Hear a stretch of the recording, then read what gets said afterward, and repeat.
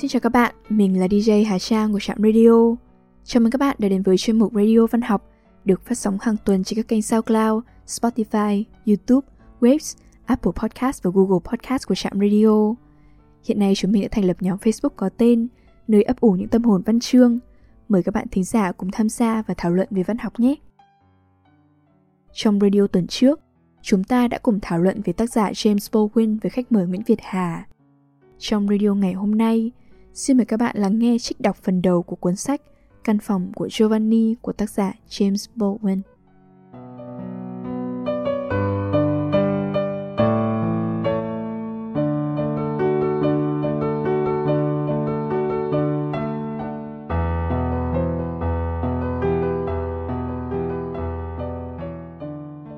Một. Tôi đứng bên cửa sổ ngôi nhà lớn này ở miền Nam nước Pháp khi đêm xuống. Cái đêm dẫn lối tôi đến buổi sáng kinh khủng nhất đời mình. Tôi cầm trên tay ly rượu, chai rượu cặp giữa khoeo tay.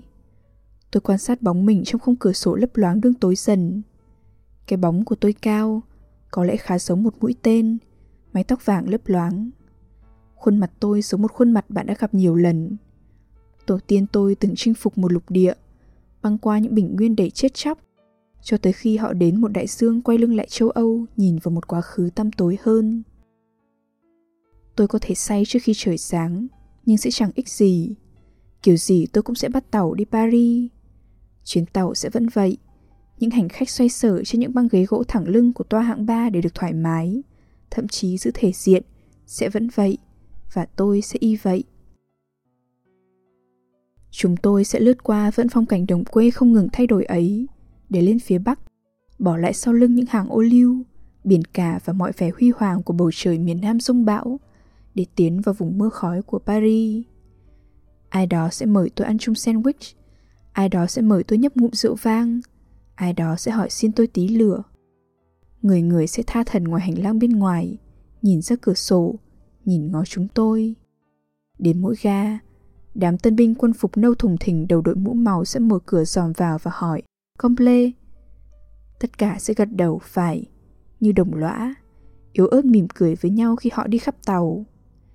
2 hay 3 người sẽ dừng bước trước cửa khoang chúng tôi, hét vào mặt nhau bằng chất giọng nặng nề, tục tĩu, hút thứ điếu nhà binh kinh tởm.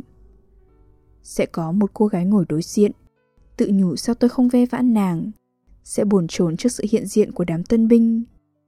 Tất cả sẽ vẫn vậy, chỉ có tôi là nín lặng hơn. Và miền quê đêm nay cũng nín lặng. Miền quê này phản chiếu xuyên qua hình ảnh của tôi trên tấm kính. Ngôi nhà này ở ngay bên ngoài một khu nghỉ dưỡng mùa hè nhỏ bé, vốn hãy còn trống vắng, mùa nghỉ vẫn chưa bắt đầu. Nó nằm trên một ngọn đồi nhỏ, ta có thể nhìn xuống những ngọn đèn phố thị và nghe thấy tiếng thình thịch của biển. Bạn gái tôi, Hella, và tôi thuê ngôi nhà này ở Paris sau khi xem mấy tấm ảnh chụp cách đây mấy tháng. Giờ thì nàng đã đi được 1 tuần. Giờ nàng đang ở ngoài khơi, trên đường quay về Mỹ. Tôi có thể thấy nàng rất đỗi thanh lịch, căng thẳng, lấp lánh. Bao quanh là ánh đèn vốn đang lấp đầy khách sảnh trên con tàu Viễn Dương, nốc rượu ừng ực, cười cợt và quan sát bọn đàn ông. Đó là cách tôi gặp nàng trước đây, trong một quán bar ở Saint-Germain-des-Prés. Khi ấy nàng đang uống rượu và quan sát. Đó cũng là lý do tại sao tôi thích nàng. Tôi đã tưởng nàng hẳn sẽ là người vui nhộn để cùng vui thú. Đó là cách chuyện này khởi sự. Toàn bộ chuyện này chỉ có ý nghĩa đến thế là cùng. Mặc cho mọi sự, giờ đây tôi không chắc rằng nó có bao giờ thực sự có ý nghĩa nhiều hơn thế đối với tôi không. Và tôi không nghĩ nó có bao giờ thực sự mang nhiều ý nghĩa hơn thế đối với nàng. Ít nhất là không cho đến khi nàng làm một chuyến tới Tây Ban Nha. Và có lẽ khi thấy mình cô độc, nàng bắt đầu tự vấn rằng liệu cả một đời uống rượu và quan sát đàn ông có phải chính xác là thứ nàng muốn. Nhưng tới lúc đó thì quá trễ chàng. Tôi đã ở cùng với Giovanni rồi. Tôi đã cầu hôn nàng trước khi nàng lên đường đi Tây Ban Nha, và nàng bật cười rồi tôi bật cười những chuyện đó. Vì lẽ nào đấy lại làm cho mọi thứ trở nên nghiêm trọng hơn đối với tôi. Bao giờ cũng thế. Và tôi cứ kiên trì. Rồi sau đó nàng bảo nàng sẽ phải đi khỏi đây và nghĩ về chuyện đó. Và ngay vào đêm cuối cùng nàng ở đây, ngay lần cuối cùng tôi gặp nàng, khi nàng đang gói ghém đồ đạc, Tôi bảo nàng rằng tôi đã từng yêu nàng và tôi khiến bản thân mình tin là vậy. Nhưng tôi tự hỏi liệu có đúng thế không? Khi ấy hẳn là tôi đang nghĩ về những đêm của chúng tôi trên giường, về sự ngây thơ và sự tự tin đến dị kỳ, vốn sẽ không bao giờ trở lại, vốn là thứ làm cho những đêm ấy trở nên quá sức khoái cảm, quá sức khập khiễng với quá khứ, hiện tại hay bất kỳ thứ gì sẽ đến, và suốt cục quá sức khập khiễng với cuộc đời tôi, vì tôi thấy mình không cần đảm lấy bất kỳ trách nhiệm nào, ngoại trừ trách nhiệm máy móc nhất cho những đêm đó. Và những đêm này được thực hiện dưới một bầu trời ngoại quốc, không ai trông chừng, không án phạt nào kèm theo. Chính cái sự sau cuối này dẫn đến sụp đổ giữa chúng tôi, bởi không gì khôn kham hơn sự tự do, một khi ta đã có nó. Tôi cho đây là lý do tại sao tôi cầu hôn nàng, để ban cho chính tôi một thứ mà neo vào. Có lẽ đây là lý do tại sao, ở Tây Ban Nha, nàng quyết định là nàng muốn cưới tôi. Nhưng buồn thay, người ta đâu thể nào chế ra cột neo, chế ra tình nhân và bạn hữu, giống như họ đâu thể chế ra cha mẹ mình. Đời trao những thứ này rồi lại lấy chúng đi, và điều khó khăn ghê gớm là nói vâng với đời. Lúc tôi bảo Hella là tôi đã yêu nàng bấy lâu, tôi đang nghĩ về những ngày trước khi có bất kỳ thứ gì tệ hại, bất khả vãn hồi xảy ra với tôi, lúc một cuộc tình không gì hơn là một cuộc tình. Giờ đây, kể từ đêm nay, kể từ sáng mai, vô luận bao nhiêu cái giường mà tôi thấy mình nằm lên từ bây giờ đến cái giường cuối cùng của mình, tôi sẽ không bao giờ có thêm bất kỳ cuộc tình non nớt, sung mãn nào như thế nữa.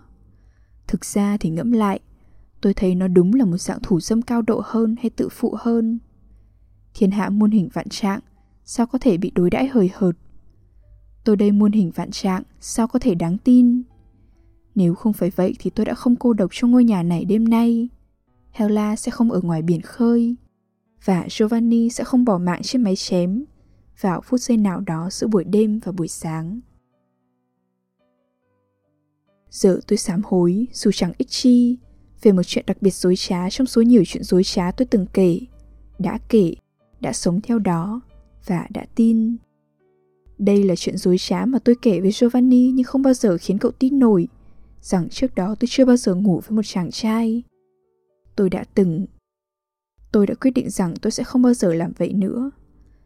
Tự vẽ ra trong đầu mình một cảnh tượng huyễn hoặc, tôi thấy mình chạy thật xa, thật khó nhọc, băng qua đại dương, chỉ để thấy bản thân một lần nữa chợt khựng lại trước con chó Bull trong sân sau nhà tôi. Cái sân, trong khi đó, dần nhỏ lại và con chó Bull dần to ra. Tôi đã không nghĩ đến cậu trai ấy, Joey, suốt nhiều năm, nhưng đêm nay tôi hình dung ra cậu khá rõ rệt. Đó là chuyện đã mấy năm về trước.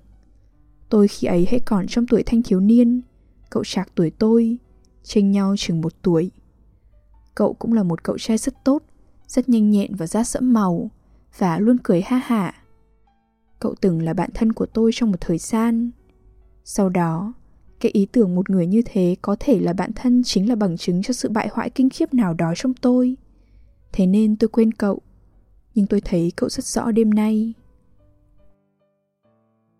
Lúc đó là vào mùa hè, trường lớp đóng cửa. Cha mẹ cậu đã đi đâu đó vào dịp cuối tuần và tôi đương trải qua cuối tuần tại nhà cậu nằm gần đảo Coney ở Brooklyn. Hồi đó chúng tôi cũng sống ở Brooklyn, nhưng ở một khu phố tươm tất hơn khu của Joey. Tôi nghĩ chúng tôi đã nằm đó đây trên bãi biển, bơi lội tí chút và ngắm những cô gái gần như khỏa thân đi ngang qua, huýt sáo rồi phá lên cười. Tôi đoán chắc rằng nếu bất kỳ cô gái nào mà chúng tôi huýt sáo gọi hôm đó biểu lộ dấu hiệu phản hồi, thì đại dương này hẳn không đủ sâu để nhấn chìm cơn xấu hổ và nỗi kinh hoàng của chúng tôi. Nhưng hẳn là các cô gái đoán giả đoán non được chuyện này, có thể là từ cái cách chúng tôi huýt sáo, và họ làm lơ chúng tôi. Khi mặt trời lặn, chúng tôi lên lối đi lát gỗ hướng đến nhà cậu, mặc quần bơi ướt bên trong quần dài. Tôi nghĩ chuyện này khởi sự trong lúc đi tắm. Tôi biết rằng tôi cảm nhận được điều chi đó khi chúng tôi lượn lờ quanh căn phòng nhỏ đầy hơi nước, trêu chọc nhau bằng những cái khăn tắm ướt. Điều này tôi chưa từng cảm thấy trước đây, nhưng bí ẩn và vu vơ thế nào cậu cũng cảm thấy nó. Tôi nhớ bản thân mình miễn cưỡng mặc đồ vào, tôi đổ lỗi cho trời nóng. Nhưng chúng tôi quả có mặc đồ, đại khái, rồi chúng tôi ăn mấy món lạnh từ cái tủ đá và uống nhiều bia. Chúng tôi hẳn có đi xem phim. Tôi không thể nghĩ đến bất kỳ lý do nào khác cho chuyện đi ra ngoài, và tôi nhớ mình bước dọc những con phố Brooklyn tăm tối, ẩm ướt với luồng khí nóng ùa đến từ hai vệ đường và hầm hập trên các bức tường nhà, với lực đủ mạnh để hạ sát một người, với tất cả những người trưởng thành của thế gian đang ngồi chu chéo, đầu tóc rối bù trên mấy cái ghế đậu, với tất cả trẻ em của thế gian bên vệ đường, hoặc trong rãnh nước hoặc lởn vởn ở các lối thoát hiểm, với cánh tay tôi vòng qua vai Joey. Tôi thấy tự hào, tôi nghĩ vậy, bởi lẽ đầu của cậu chỉ cao ngay dưới tay tôi. Chúng tôi đi bộ dọc con phố, và Joey nói ra mấy lời tục tằn. Chúng tôi cười phá lên. Lần đầu tiên sau thời gian lâu ngần ấy, thật quái lạ khi nhớ ra chuyện tôi đã thấy dễ chịu đến giường nào đêm đó. Chuyện tôi mê Joey đến giường nào. Khi chúng tôi quay về dọc theo những con phố ấy, không khí yên ắng, chúng tôi cũng yên ắng. Chúng tôi rất yên ắng trong căn hộ và cởi đồ trong bộ dạng ngái ngủ trong phòng ngủ của Joey rồi vào giường. Tôi ngủ thiếp đi, cũng được một lúc, tôi nghĩ. Nhưng tôi thức giấc thấy đèn sáng và Joey đang dò xét cái gối bằng vẻ chăm chú và hung hãn ghê gớm. Chuyện gì vậy? Em nghĩ dẹp cắn em. Em đúng là dơ. Giường em có dẹp ư? Em nghĩ một con đã cắn em. Em từng bị dẹp cắn rồi hay sao mà biết? Không. Vậy thì ngủ lại đi. Em đang nằm mơ thôi. Cậu nhìn tôi với cái miệng há hốc và đôi mắt tối đen mở to. Cứ như thể cậu vừa khám phá ra tôi là một chuyên gia về dẹp. Tôi bật cười và túm lấy đầu cậu như tôi vẫn hay làm. Có Chúa mới biết tôi đã làm vậy bao nhiêu lần trước đây, lúc tôi chơi giỡn với cậu hoặc cậu làm tôi tức tối. Nhưng lần này khi tôi chạm vào cậu, thứ gì đó xảy đến trong cậu và trong tôi, làm cho cú chạm này trở nên khác với bất kỳ cú chạm nào mà mỗi người trong chúng tôi từng biết. Và cậu không kháng cự như cậu thường làm, mà nằm ở chỗ tôi đã kéo cậu lại, tựa lên ngực tôi. Tôi nhận ra rằng tim mình đang đập ghê hồn, còn Joey đang run run trên người tôi. Ánh đèn trong phòng lại rất sáng và nóng. Tôi bắt đầu cựa mình và nói câu đùa nào đó, nhưng Joey lại lẩm bẩm không rõ và tôi cúi đầu xuống để nghe. Joey ngẩng đầu lên khi tôi đang cúi xuống và chúng tôi hôn nhau, như thế đó, một cách tình cờ. Lần đầu tiên trong đời mình, tôi thực sự ý thức đến cơ thể người khác, đến mùi người khác. Chúng tôi vòng cánh tay ôm lấy nhau. Tựa hồ trong bàn tay tôi là một chú chim hiếm có, là mệt, sắp sửa bỏ mạng mà diệu kỳ thay tôi tình cờ tìm thấy. Tôi sợ lắm, tôi chắc chắn cậu cũng sợ, và chúng tôi nhắm mắt lại. Hình dung mọi thứ thật rõ rệt, thật đớn đau vào đêm nay cho tôi hay rằng bấy lâu tôi chưa bao giờ thực sự quên đi chuyện ấy dù chỉ một khắc. Tôi thấy trong mình giờ đây một cơn khuấy động mơ hồ đáng sợ của cái đã khuấy động mãnh liệt trong tôi lúc đó. Cơn nóng khát ghê gớm, và cơn run rẩy, và sự dịu dàng quá sức đớn đau đến mức tôi tưởng như tim mình vỡ tung. Nhưng thoát thai từ đớn đau kinh hoàng, khôn kham thế này là niềm hoan lạc. Chúng tôi đã trao nhau niềm hoan lạc đêm đó. Có vẻ như khi ấy, một đời người hẳn là không đủ dài để tôi với cậu thực hiện hành vi ái tình. Nhưng đời người hữu hạn lại bị chính đêm ấy ràng buộc. Nó kết thúc vào buổi sáng. Tôi thức giấc lúc Joey hãy còn đang ngủ, cuộn mình như một em bé nằm nghiêng, hướng về phía tôi. Cậu trông như một em bé, miệng hé hé, má ửng đỏ, mái tóc xoăn làm sẫm màu cái gối và che nửa bờ trán tròn trĩnh ẩm ướt, và đôi mi dài ánh lên yếu ớt trong ánh mặt trời mùa hạ. Cả hai đều trần truồng vào tấm trải giường mà chúng tôi đã dùng làm mền giờ đang rối nùi quanh chân. Cơ thể Joey mang màu nâu, đẫm mồ hôi, cái tạo vật đẹp đẽ nhất mà tôi từng thấy cho đến lúc bấy giờ. Tôi hẳn sẽ đụng vào cậu để đánh thức cậu, nhưng thứ gì đó ngăn tôi lại. Tôi bất chợt e sợ. Có lẽ chính là vì cậu trông quá sức thơ ngây khi nằm đó, trao trọn lòng tin đến giường ấy. Có lẽ chính là vì cậu nhỏ người hơn tôi nhiều. Cơ thể của chính tôi bất thần có vẻ thô kệch như muốn nghiền nát người khác, và cái dục vọng đang dâng trào trong tôi thật sự khủng khiếp. Nhưng trên hết, tôi bất thần thấy sợ. Nỗi sợ đó nảy ra trong tôi, nhưng Joey là một cậu trai.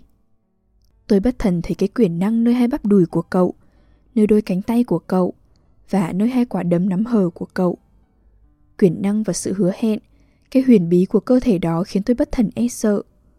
Cơ thể đó bất thần có vẻ như là lối vào của một cái động tối ngòm, mà trong đó tôi sẽ bị tra tấn đến khi phát điên. Trong đó tôi sẽ đánh mất khí khái đàn ông của mình. Chính xác là tôi muốn khám phá cái huyền bí đó, cảm nhận cái quyền năng đó và dẫn đưa sự hứa hẹn đó lấp đầy cơ thể tôi. Mồ hôi trên lưng tôi trở lạnh. Tôi thấy xấu hổ. Chính cái giường này, với đống bừa bộn toát vẻ đằm thắm này, là bằng chứng cho sự đê mạt. Tôi tự hỏi mẹ của Joey sẽ nói gì khi bà nhìn thấy tấm chăn này. Rồi tôi nghĩ đến cha mình, người chẳng còn ai trên đời này ngoại trừ tôi, do mẹ tôi đã chết lúc tôi còn bé xíu.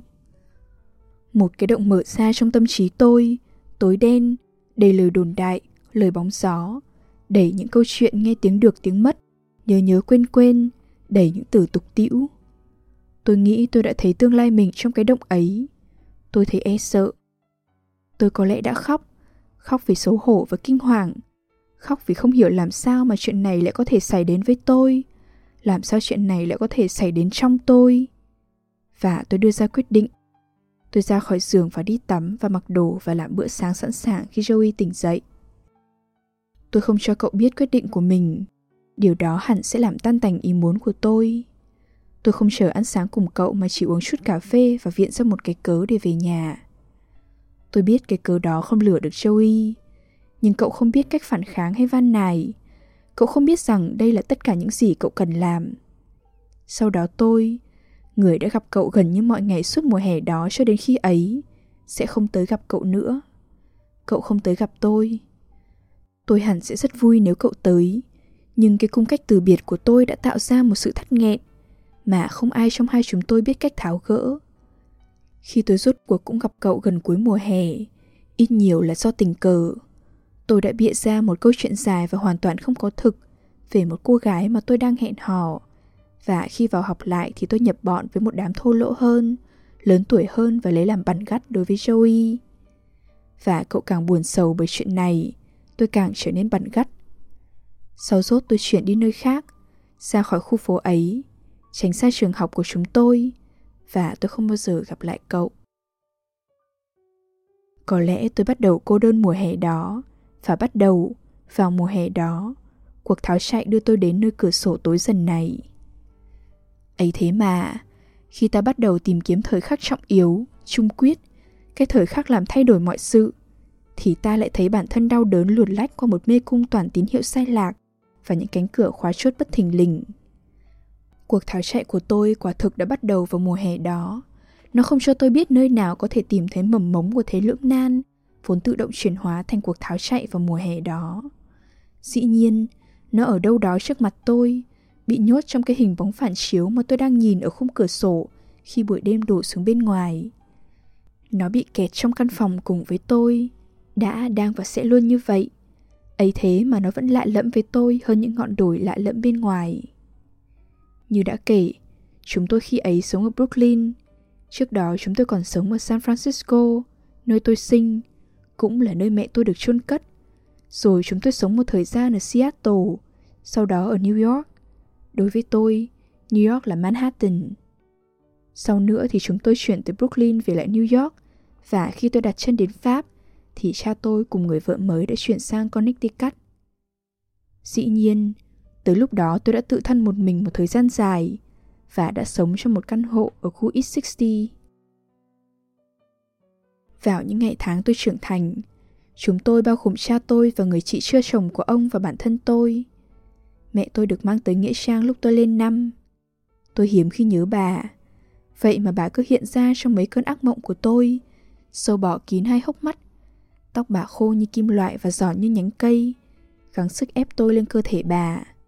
Cơ thể đó thối rữa quá sức, mềm nhũn kinh tởm quá sức, đến nỗi khi tôi cào cấu và la hét, nó hở hoác ra thành một lỗ hổng to đến nỗi có thể nuốt sống tôi. Nhưng khi cha tôi hay cô tôi chạy vội vào phòng tôi để xem coi thứ gì làm tôi khiếp sợ như thế, thì tôi không dám miêu tả giấc mơ này, vốn dường như là điều phản bội lại mẹ tôi. Tôi nói rằng tôi đã mơ về một nghĩa trang. Họ kết luận rằng cái chết của mẹ tôi đã có tác động gây bất an lên trí tưởng tượng của tôi, và có lẽ họ nghĩ rằng tôi đang đau buồn về mẹ. Chắc là tôi đã thật sự đau buồn, nhưng nếu quả là thế, thì tôi vẫn còn đương buồn đau. Cha và cô tôi rất hay cãi vã, và tôi cảm thấy rằng cuộc vật lộn miên trường của họ thảy đều liên quan đến người mẹ quá cố của tôi, dù tôi không biết tại sao hay làm sao mình cảm thấy thế. Khi còn bé tí, tôi nhớ, trong phòng khách lớn của ngôi nhà ở San Francisco, cái cách mà bức ảnh của mẹ tôi đứng trên bệ lò sưởi có vẻ như cai trị căn phòng. Cứ như thể bức ảnh của mẹ tôi chứng tỏ tinh thần của bà chi phối bầu không khí và chế ngự tất cả chúng tôi như thế nào. Tôi nhớ những cái bóng tập hợp ở góc phòng đằng xa. Tại đó tôi chưa bao giờ cảm giác thoải mái. Và cha tôi tắm mình trong ánh đèn vàng kim từ chiếc đèn cao đứng cạnh cái ghế êm ái ông đang ngồi. Ông sẽ đọc báo, lánh mặt tôi bằng cách giấu mình đằng sau tờ báo.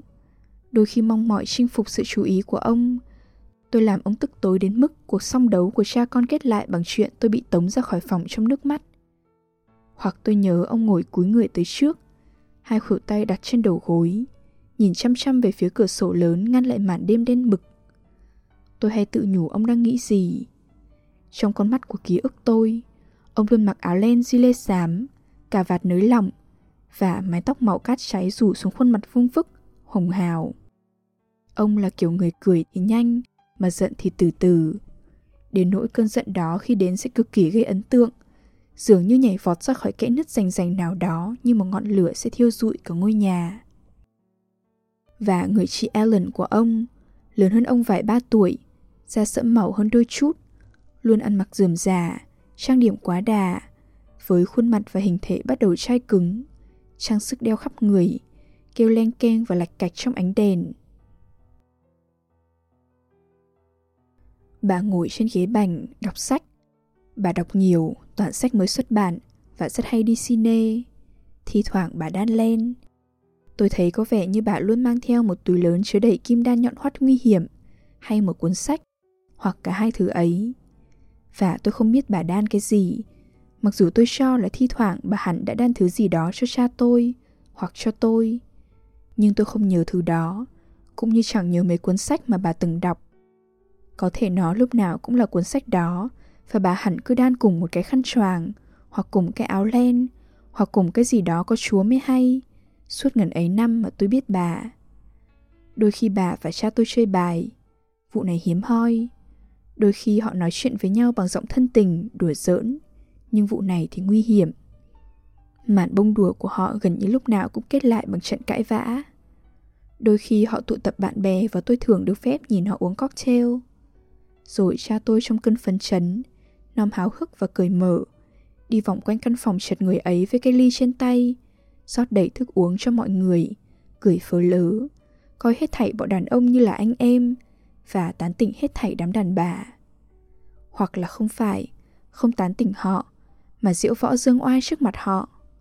Ellen có vẻ luôn quan sát ông như thể sợ ông sẽ làm điều gì đó tệ hại, quan sát ông rồi quan sát mấy người đàn bà và, phải, bà tán tỉnh mấy người đàn ông bằng một kiểu cách lạ lùng, căng thẳng.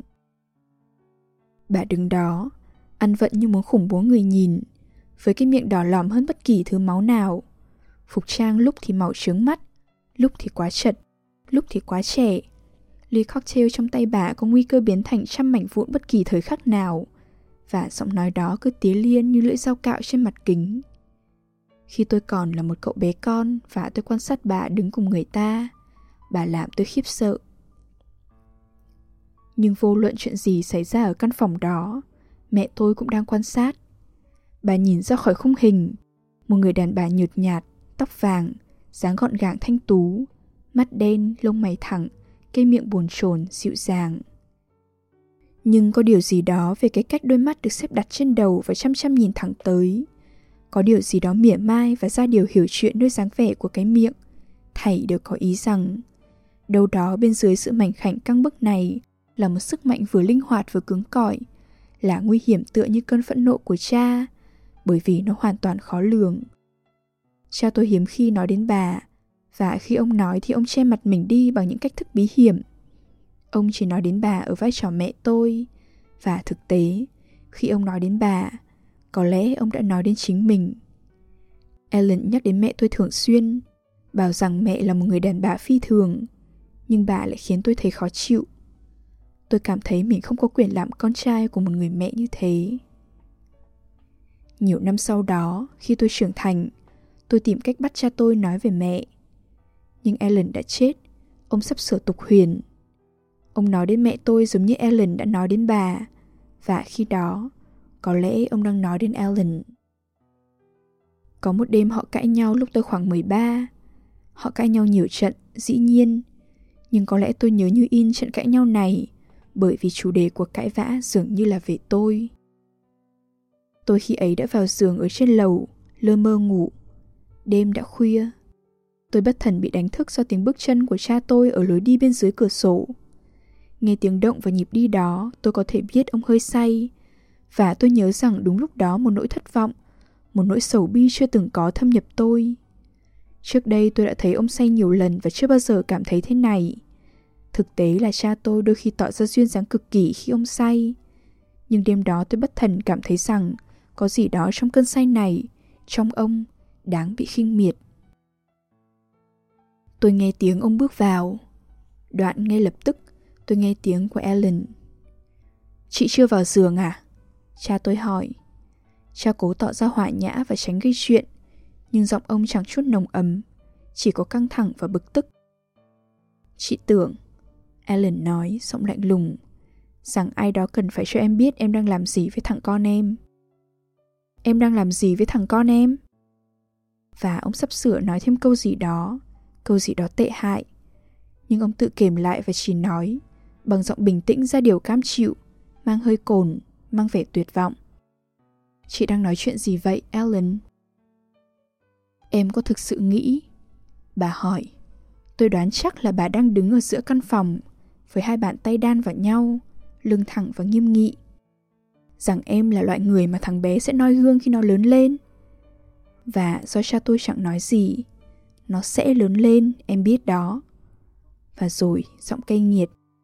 Còn em thì cứ mãi như đứa nít danh. Vào giường đi, Alan. Cha tôi nói, giọng hết sức mỏi mệt.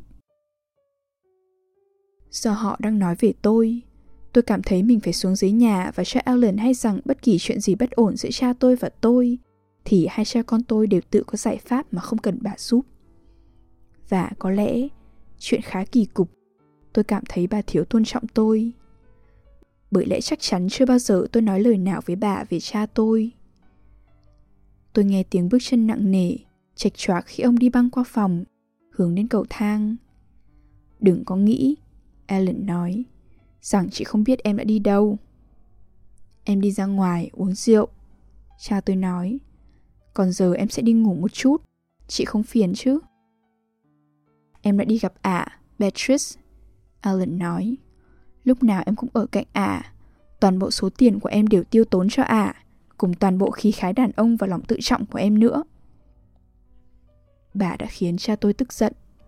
Ông bắt đầu nói lắp. Nếu chị nghĩ rằng em sẽ đứng đây và tranh cãi với chị về đời sống riêng tư của em, đời sống riêng của em. Nếu chị nghĩ em sẽ tranh cãi với chị về chuyện ấy, thì chị mất trí rồi. Chị không quan tâm, Alan nói. Em làm gì chị mặc xác. Người chị lo không phải là em. Nhưng em là người duy nhất có quyền đối với David. Chị thì không. Và thằng bé không có mẹ. Nó chỉ nghe lời chị khi nào mà nó nghĩ việc đó làm em hài lòng. Em thực sự nghĩ để David thấy em lúc nào cũng say rượu loạng choạng về nhà là hay hớm lắm chăng? Và đừng có tự lừa dối mình. Bà nói thêm một lát sau, bằng giọng khàn trầm đầy nộ khí. Đừng có tự lừa dối mình rằng thằng bé không biết em đi đâu về.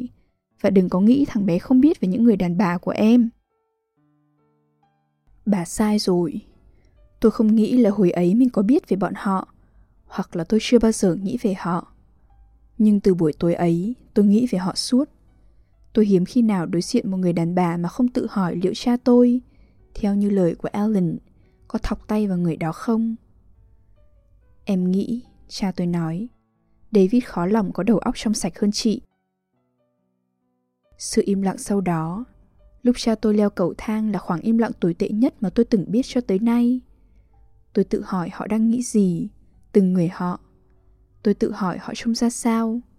Tôi tự hỏi tôi sẽ thấy điều gì khi tôi gặp họ vào buổi sáng. Và nghe này, cha tôi bất thần nói, từ giữa cầu thang, bằng cái giọng làm tôi sợ. Tất cả những gì em muốn là David sẽ lớn lên thành một người đàn ông. Và khi em nói một người đàn ông, Alan, em không ám chỉ đến một gã giáo viên trường đạo vào ngày Chúa Nhật. Một người đàn ông, Alan nói ngắn gọn, không phải là thứ giống một con bò đực. Chúc đêm lành. Chúc đêm lành, ông nói sau một chốc. Và tôi nghe tiếng ông đi lảo đảo qua cửa phòng tôi.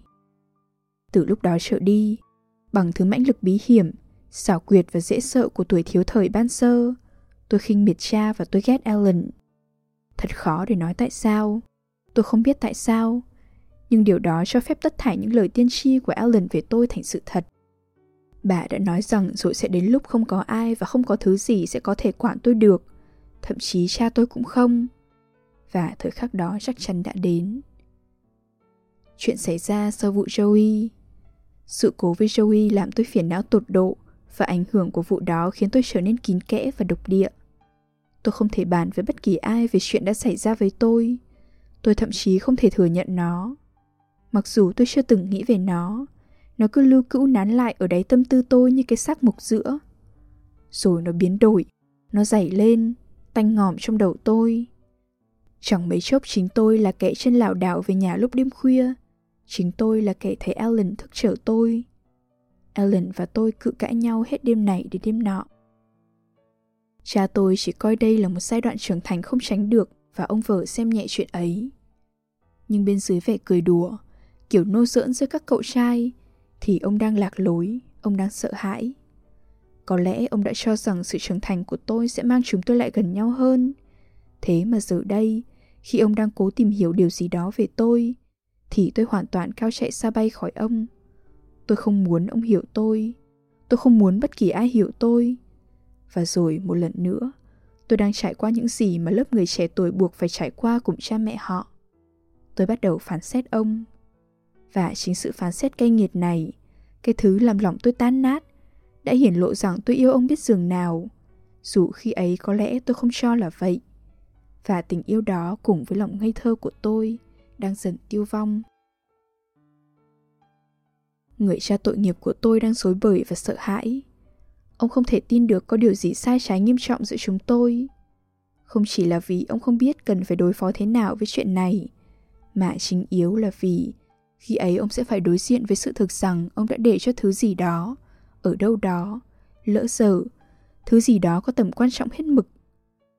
Và bởi lẽ không ai trong số chúng tôi biết được thứ bị lỡ dở quan trọng ấy có thể là thứ gì, và bởi lẽ chúng tôi bị buộc phải duy trì mối liên minh ngầm chống lại Alan, nên chúng tôi trú náu trong mối quan hệ nồng ấm đối với nhau. Chúng tôi không giống cha và con. Cha tôi đôi khi kiêu hãnh nói rằng chúng tôi tựa như đôi bạn chí cốt. Tôi nghĩ cha tôi đôi khi thực tin điều này. Tôi chẳng bao giờ tin.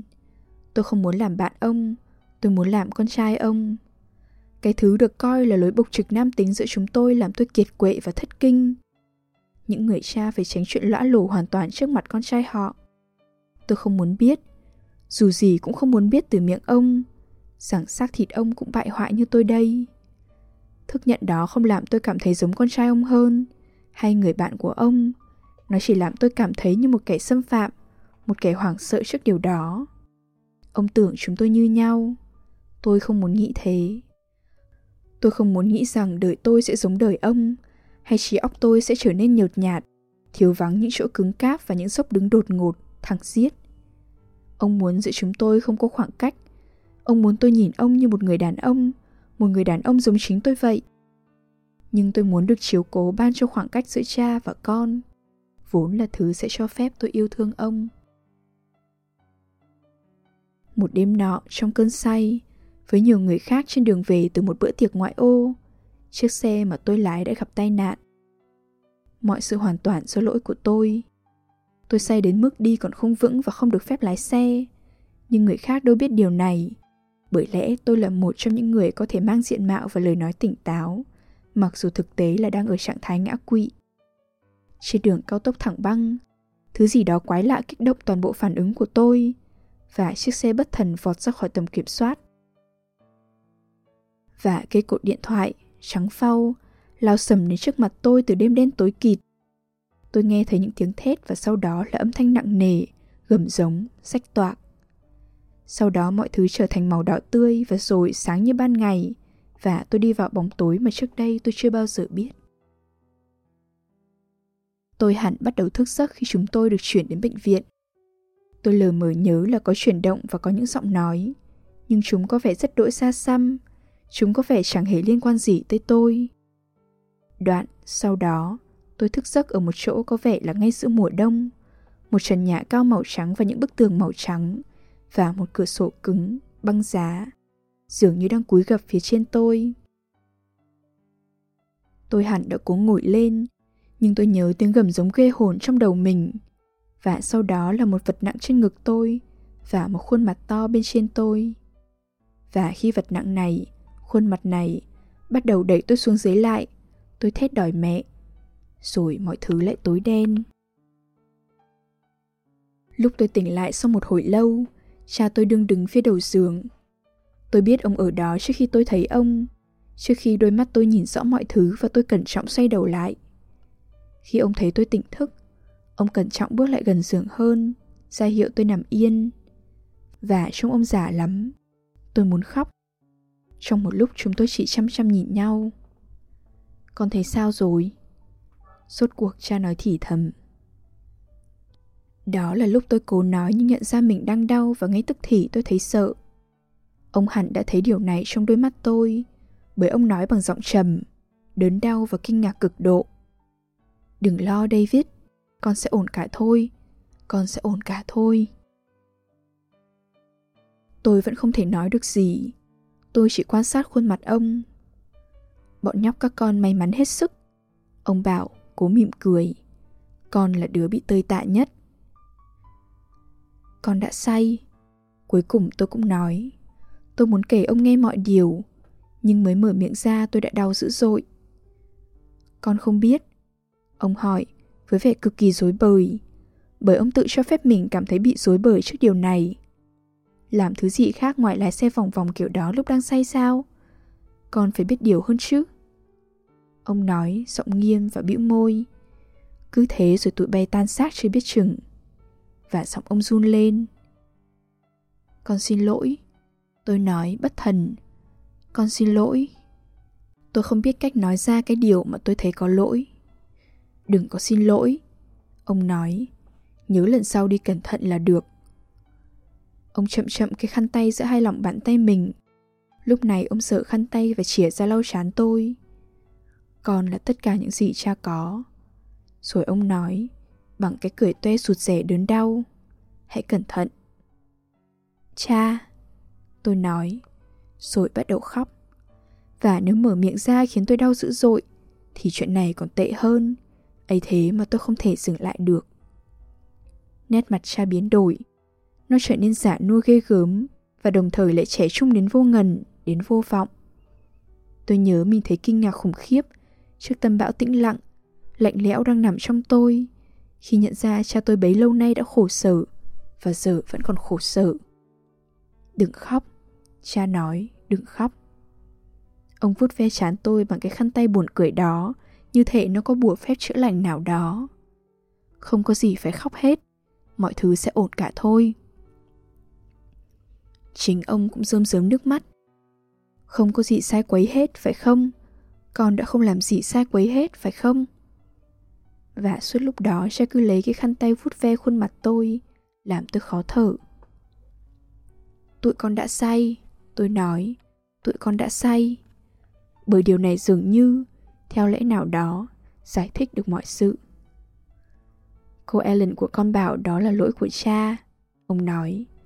Cô ấy bảo cha chưa bao giờ nuôi nấng con đúng cách. Ông đưa cái khăn ra, tạ ơn trời đất, và vươn vai bằng vẻ yếu ớt. Con không ấm ức cha điều gì đúng không? Hãy nói cho cha biết nếu con thấy như vậy. Nước mắt tôi bắt đầu khô, trên khuôn mặt và trên ngực tôi. Không có, tôi nói, không có gì hết, thật đó. Cha đã làm hết sức mình rồi, ông nói. Cha thực sự đã làm hết sức mình rồi. Tôi nhìn ông. Sau rốt ông cười toe toét và nói. con sẽ phải nằm nghỉ dưỡng một thời gian. Nhưng khi con về nhà, lúc con nằm đây đó trong nhà, chúng ta sẽ nói chuyện. Cố mà nghĩ xem chúng ta sẽ lo liệu thế quái nào được cho con khi con có thể đi lại. Ok? Ok, tôi nói. Bởi tôi hiểu, từ tận đáy lòng, rằng trước đây chúng tôi chưa bao giờ nói chuyện, và sẽ không bao giờ. Tôi hiểu rằng ông không bao giờ được biết điều này. Khi tôi về nhà, ông nói chuyện với tôi về tương lai tôi, nhưng tôi đã quyết định rồi. Tôi sẽ không vào đại học. Tôi sẽ không lưu lại ngôi nhà đó cùng với ông và Alan. Và tôi đã dẫn dắt cha tôi tái tỉnh đến nỗi ông thực sự bắt đầu tin rằng chuyện tôi đi tìm việc làm và tự thân lo liệu chính là kết quả trực tiếp của lời ông khuyên, và là minh chứng cho cái cách ông nuôi nấng tôi. Một khi tôi ra khỏi nhà, dĩ nhiên là vậy, việc đối phó với ông trở nên dễ dàng hơn nhiều, và ông không bao giờ có lý do để cảm thấy bị đẩy ra khỏi đời tôi. Bởi lẽ khi nói về chuyện đó, thì tôi luôn có thể nói với ông những điều ông muốn nghe. Chúng tôi cũng rất hòa thuận. Thực vậy, bởi cái viễn cảnh cuộc đời mà tôi chỉnh ra cho cha tôi xem chính xác là viễn cảnh mà tự bản thân tôi cũng cần phải tin vào một cách tuyệt vọng nhất. Bởi lẽ tôi là, hay từng là, một trong những người vốn tự hào về nghị lực của bản thân, về khả năng đưa ra quyết định và thực hiện quyết định đó rốt ráo. Đức tính này, tựa như hầu hết các đức tính khác, bản thân nó là thứ nhập nhằng. Những kẻ vốn tin là họ sở hữu ý chí mạnh mẽ và làm chủ được vận mệnh chỉ có thể tiếp tục tin điều này bằng cách trở thành chuyên gia tự dối lừa mình.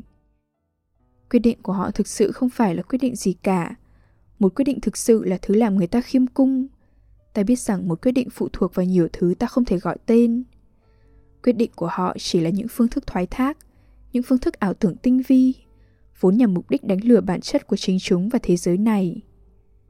Đây chắc chắn là cái quyết định tôi đã đi đến, vốn được đưa ra từ lâu lúc ở trên giường của Joey. Tôi đã quyết định rằng trong vũ trụ này không được phép có chỗ cho bất cứ thứ gì làm tôi tủi hổ và hoảng sợ. Tôi đã làm được ổn thỏa hết, bằng cách không nhìn vào vũ trụ, bằng cách không nhìn vào bản thân mình, bằng cách không ngừng chuyển động. Dĩ nhiên, ngay cả sự chuyển động không ngừng cũng không ngăn được một cú kéo lê bí ẩn đôi khi xảy đến, một cú rơi rụng, như chiếc phi cơ lao vào vùng không khí nhiễu loạn.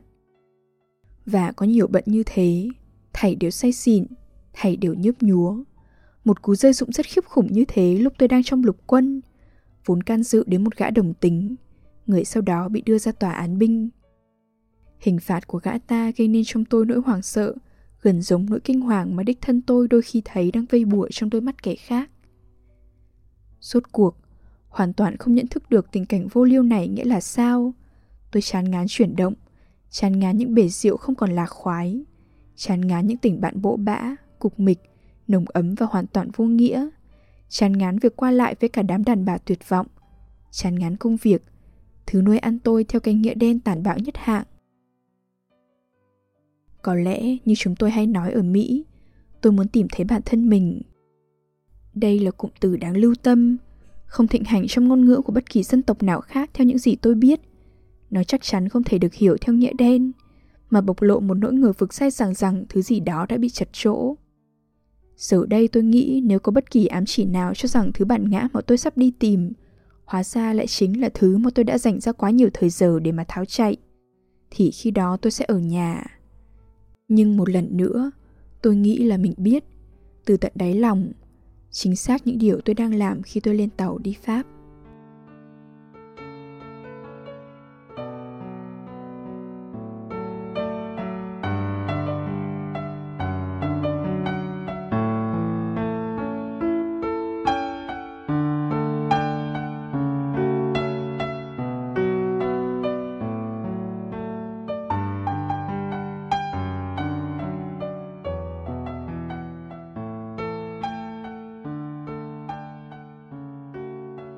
Đêm đã khuya, thời lượng của chương trình đến đây là kết thúc.